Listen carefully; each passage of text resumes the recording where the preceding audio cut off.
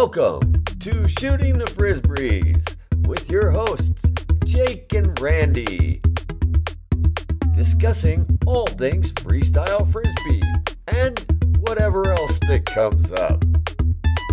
All right.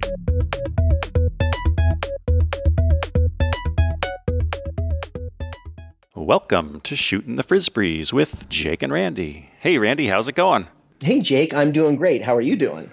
I'm doing wonderful, but I have a feeling that you have way more stuff to talk about than I do. Yeah, well, what's incredible is that I'm actually in Medellin, Colombia right now, and have been here for about a week. It is an incredible city. You know, when we were here last time for FPA Worlds 4 or 5 years ago, never really got a chance to explore the city or kind of just feel what it was like. Although I had a really good feeling about it, didn't really get to do the deep dive. And so I was like, I need to go back to Colombia and I'm going to go spend a month there. I'm going to get an apartment, kind of lean into what does Medellin have to offer. So Jill, my wife, and I decided to rent an apartment for a month and come and do just exactly that. So here we are in our first week. And I can't believe it. I mean, Medellin is an incredibly beautiful city. So feeling like, we really made the right choice. Wow. Yeah, so I'm super jealous. I remember being there at Worlds, and I remember that there was actually quite a jam scene, more than I thought when we went there in 2014, but I haven't been back since. So I'm just curious, what's the jam community like now? What have you had a chance to experience it yet? So got to have one jam yesterday, and it was just kind of a tip of the iceberg. We're going to have another jam tomorrow where there's going to be the rest of the jammers show up. But there was 10 jammers there, and several of them I had never met before. And I really think that Medellin is one of the most vibrant jam communities in the world right now, and a lot of people don't realize that. Yeah, and along with that, I'm looking at the calendar, and I see that there's a tournament coming up in Medellin on January 18th and 19th. I've been talking to Pablo a little bit, and he might even try to stream it. Not clear yet, but that would be super cool. But wow, you're going to be there for that tournament. A tournament in Medellin in January just seems perfect. Most of us, I'm here in Portland. It's raining, it's cold. How amazing would it be to go to the city of eternal spring and have some nice weather for a weekend and jam with the people? But I'm also just impressed at how many people are going to be there. When I first saw the announcement, I thought it would be a little small hat tournament with the Medellin locals. But you're saying 10 jammers, and that's the tip of the iceberg. So there's way more jammers than that.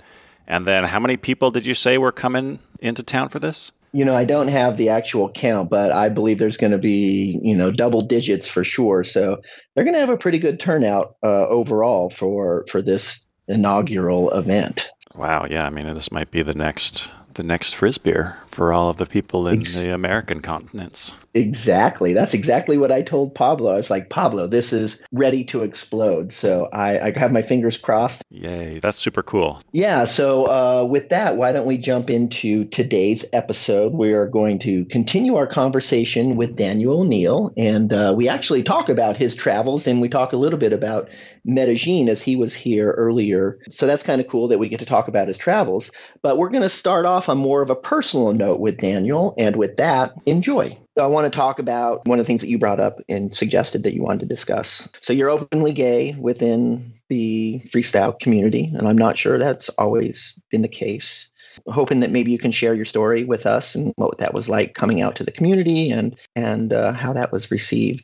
Yeah, I came out pretty late. I think of it as like 23. That's when I told my parents. It was kind of a slow, didn't happen all at once. I'm still to this day finding my voice and my pride about it. It is something that I'm proud of, and that I think is not well represented in our sport, if I'm honest. I don't know a lot of openly gay athletes in freestyle frisbee. Yeah, in terms of with the freestyle community, there was never like an announcement or anything, but I remember Paul Kenny asked me about it in 2013 or something, or like 2000, I don't know, like sometime leading up to the second World Championships that we won. I shared it with him, and then just kind of slowly over time, I've just been embracing it and sharing it with more and more people. And it's not something that I shout from the rooftop or wear on my sleeve necessarily, but I think it's important for young gay athletes to have good role models. I think in general in sports, it's not always the most inclusive environment, and freestyle frisbee would be a great sport for young gay youth to approach. I mean, I mean, it's got such a clear connection to dance. I don't want to outright say freestyle frisbee is gay, but I'm just saying, like, it's just kind of funny or ironic to me that I cannot count on one hand gay freestyle frisbee players in the sport today. So that's problematic to me. I'm curious also to hear how have been received when you share that with folks. What's been your experience? Oh God, it's only been received with, I mean, I don't think anybody cares or thinks a thing differently about me. And honestly, it doesn't have that much to do with my game, and it doesn't come up all that often one way or another. And that's the way it should be.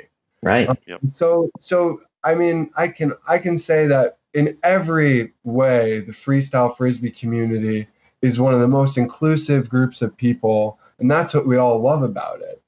Is that you can be yourself and express yourself exactly who you are, and the freestyle frisbee community is going to love you for that. So I've definitely found that to be the case. Well, maybe this might make other people who, like you say, you don't know who else might be out there. Maybe you being open about this opens the door and like, oh, it's not a scary thing. It's people are going to totally accept me for who I am. Yeah, exactly. So from one of the top players in the sport to the community, it gets better. All young gay frisbee players should feel proud and be the next world champions in our sport. Let your freak flag fly, man. That's what I say. Yeah.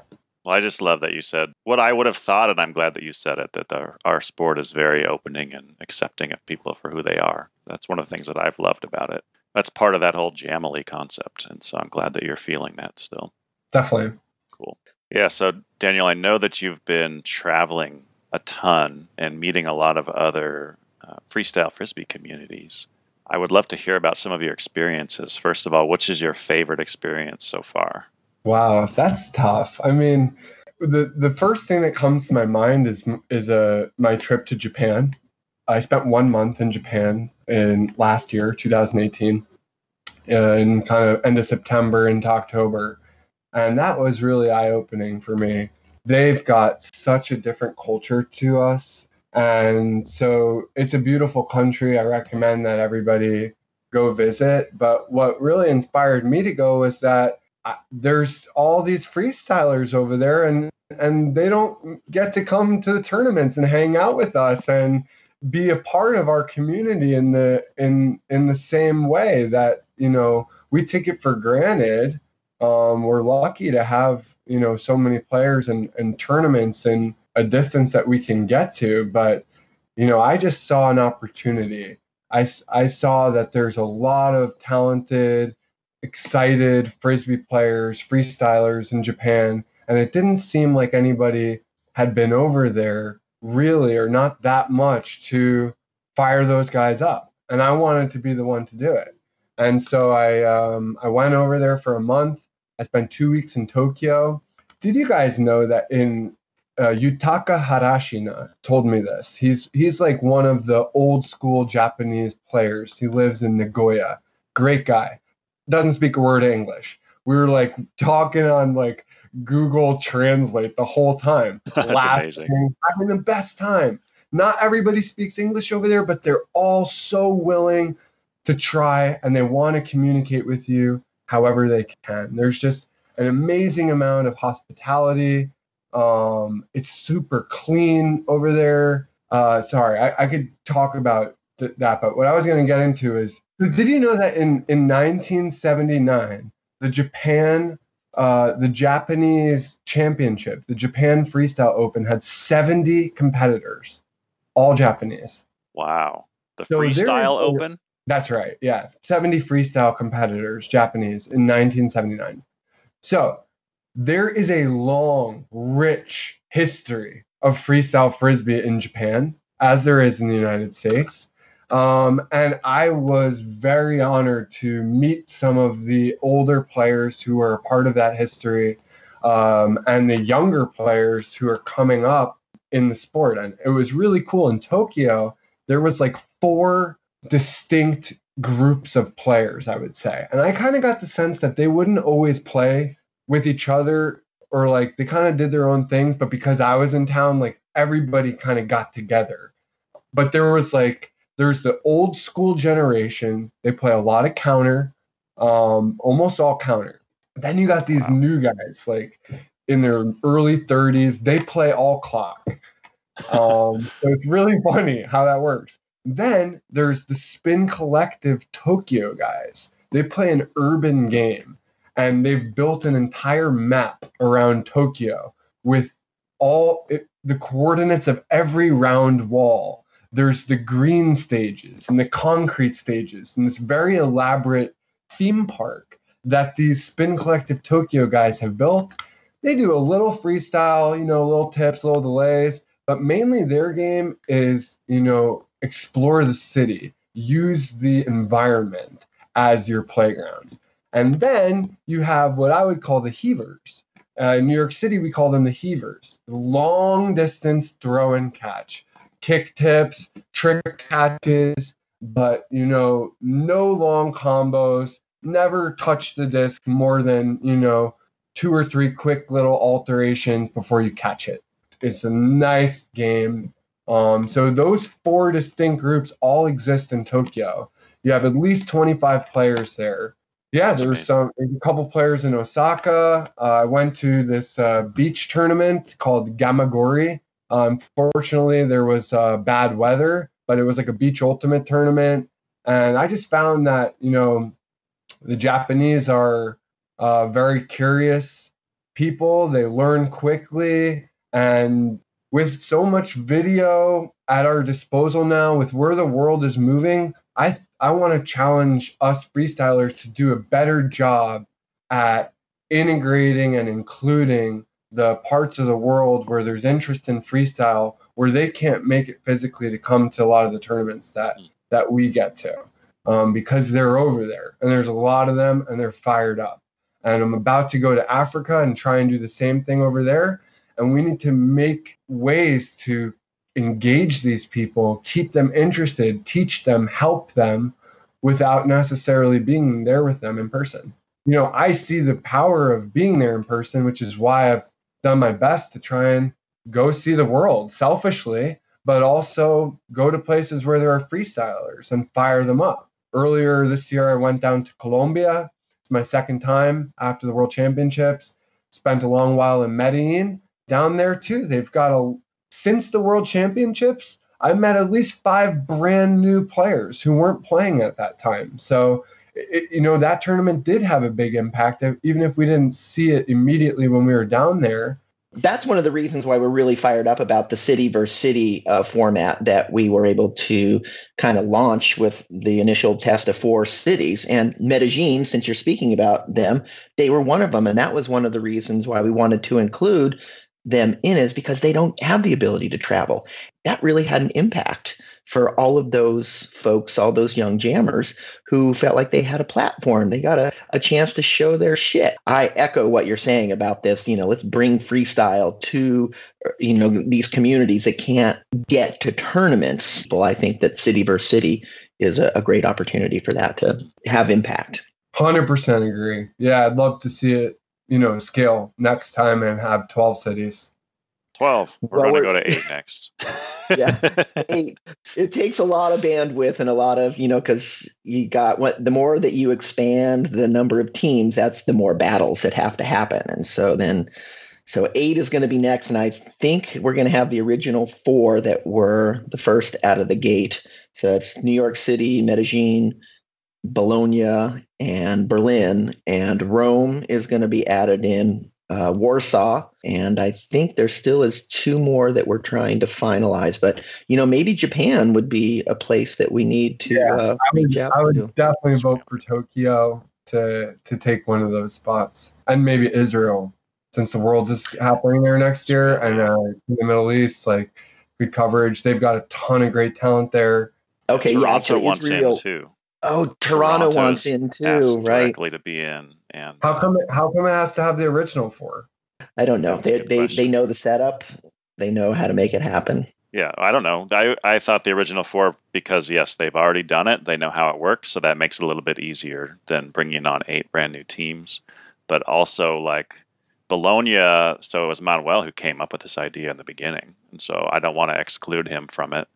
And then, or Berlin won, so I think they should have a chance to defend. So I don't know. It's tough. Like, you've been there, you should stay there. That's kind of how I feel about it. But I can also see the perspective of we need to include as many people as possible. It's tough. So nothing is solidified yet. We're still figuring it all out. Cool. Yeah. Well, the vision is like someday have like 16, 24 teams and have leagues, all of that stuff. And I think it's there to be taken. It's a buttload of work. It's a buttload of work, yeah. Yeah, and Jake really does a lot of the heavy lifting. The framework's there. I don't think it's that far off. Pretty cool. Yeah, so it was an interesting conversation with Daniel talking about the framework of city versus city. And man, I see so much potential. It seems like it's a great package. There's a great show.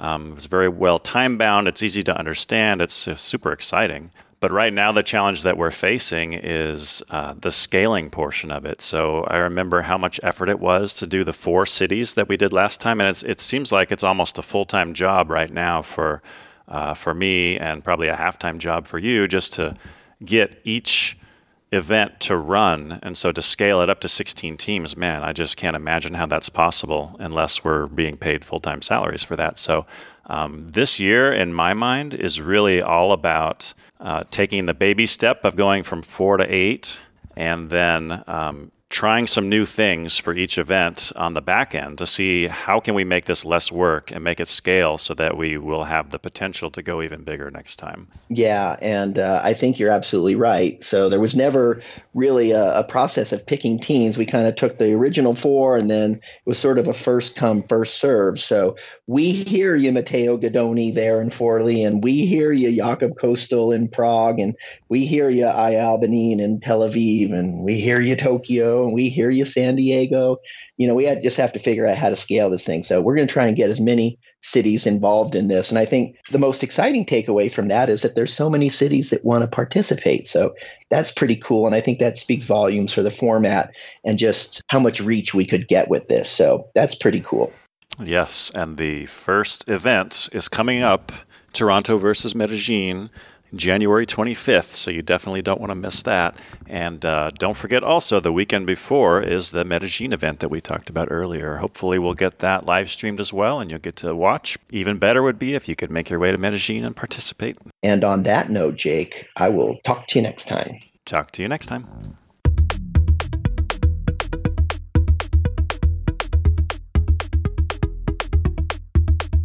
Thanks for listening to Shooting the Frisbees with Jake and Randy. To contact us or for more info, check us out at frisbeeguru.com. Home to Haynesville, shooting the Frisbees, and live streaming freestyle frisbee.